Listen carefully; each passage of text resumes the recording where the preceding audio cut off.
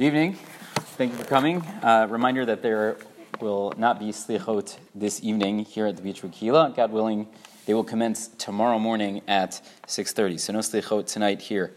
Shulchan Aruch says, mitzvah le'achol be'erev Yom HaKippurim u'leharbot b'suda. We have a mitzvah on Erev Yom Kippur to eat and to be marbeh b'suda, to have a lot of eating, a lot of feasting. So this is learned out from a pasuk where it tells us that we're supposed to be me'aneh, we're supposed to afflict ourselves b'tisha ba'erev, the ninth. And everyone says, what are you talking about, the ninth? So we say, no, anyone who eats on the ninth, it's like they fasted on the ninth and the 10th. Okay, very nice, but we know that there is a mitzvah. Why do we have this mitzvah? We've talked about this many times. You find two mainstream approaches. One is that it's meant to prepare us for the fast, and one is that, no, it's sort of an independent mitzvah. So if it's meant to prepare me for the fast, there's actually two ways you can understand that. Maybe more than two. Let's say two basic ways to understand that. Either it's to help me with the fast, right? That if I'm going to be fasting for 25 hours, it makes sense that I should eat and I should drink beforehand. That's one approach. That's probably the most simple approach. There is another approach that perhaps, no, the eating a lot prior to a fast will actually make the fast more difficult. I guess we could poll the audience to see what they think. And perhaps we specifically want the fast to be more difficult for you because we know the mitzvah of the day of Yom Kippur is V'ini temet nafshotechem. You're supposed to afflict yourself. Well, if you're going to make your fast more difficult, that is a form of affliction. So that's why you should dafka fast. Okay, but again, still within the same camp of it's a preparation for the fast. Why would we suggest that perhaps it's an independent mitzvah? So Rabbeinu Yonah suggests, we talked about this actually just on Shabbos, that it could be because Yom Kippur is a holiday.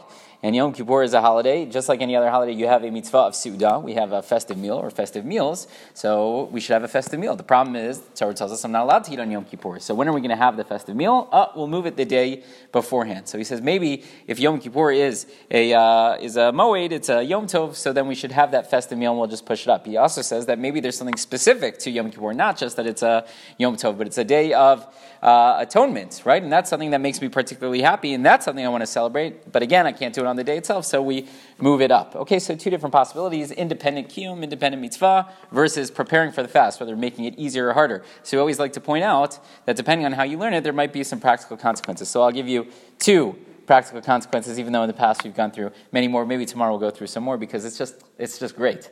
It's just so much fun, yeah? Okay, so practical consequence number one. Let's say there's a person who has been medically and rabbinically cleared to not fast on Yom Kippur. Whatever it is, they have some sort of situation. They have to eat on Yom Kippur. So does that person have a mitzvah to eat on Erev Yom Kippur? Well, that should depend. If the mitzvah is to prepare you for the fast, either to make it easier or harder, well, you're not fasting tomorrow, so you shouldn't have a mitzvah to go ahead and to eat. If, however, it's an independent mitzvah that, no, we're celebrating the day of Yom Kippur, we're celebrating a Yom Tov, so then maybe we would tell you, go for it. Absolutely, you have a mitzvah to eat on the ninth because it's nothing to do with the fast. It's something completely different. Okay, what about the opposite way? Let's say I'm a person, I know, I've trained myself, I can fast 1,000,000 days in a row without a problem. I can fast 2 days in a row. So do I have a mitzvah to eat on the ninth of Tishrei, on Erev Yom Kippur? So again, if it's an independent kiyum, right, that we're celebrating the Yom Tov, we just can't have the festive meal on Yom Kippur itself, we're moving it back, so then, yeah, of course, I have a mitzvah to eat. Nothing will have changed. If, though, it's to prepare me for the fast, so then maybe I could argue, well, if you're not going to have such a difficult time fasting, so no need to go ahead and to eat. Again, if you're taking that one approach within that camp of it's supposed to make it more difficult for you, so maybe we would tell you, yeah, you still have to. But I don't know, whatever it is. So two different practical consequences, and that's why it's important to figure out why we have this mitzvah. But whatever it is, the Mishnah Berurah tells us, Hashem wanted to give us a reward for our eating as though we fasted. That's what we said. The limud is that anyone who eats on the ninth, it's as though they fasted on the ninth and the 10th. And the Mishnah Berurah goes on to explain, why do I need that? Like, what good? Why does that help me? So he explains that a mitzvah that is fulfilled with tsar, through pain, right? No pain, no gain. Same is true when it comes to mitzvot. So if it's like I fasted on the ninth, so Hashem says, I'm going to give you schar, I'm going to give you reward for a mitzvah as though it was painful for you, even though it wasn't actually painful for you. It's actually everyone's favorite mitzvah of the year.